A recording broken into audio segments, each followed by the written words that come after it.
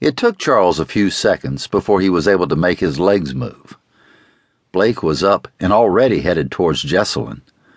Charles may have a bad knee, but once he got going, he was standing outside the locked door before Blake got close. "Jessalyn, are you all right? Open the door, love."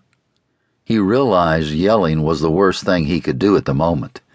He calmed himself, took a deep breath, and softened his voice before he continued. "Jessalyn, sweetheart, will you please open the door and let me in? Blake is here. We want to make sure you're not hurt. Can you unlock the door for me, love?" They heard someone whimper from behind the door. It sounded like the voice of a child. "No, please go away. Tell Mother I don't feel well. Tell her I'm not ready to start again. Please." Frantic with worry, Charles prepared to break the door down.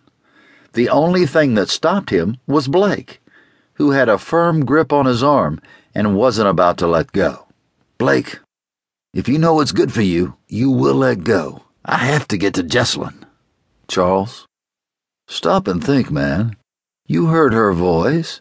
You heard what she said. Her mind is in the past. You can't break in there. Not that way." Bo and Sunshine joined them in time to hear what Blake said. "Charles, we have keys to every room in this house in case one of the kids accidentally locks themselves in." Without taking his eyes off Charles, he gave Sunshine's hand a gentle squeeze. "Sunshine, would you please get the key from my office?" Sunshine took off running.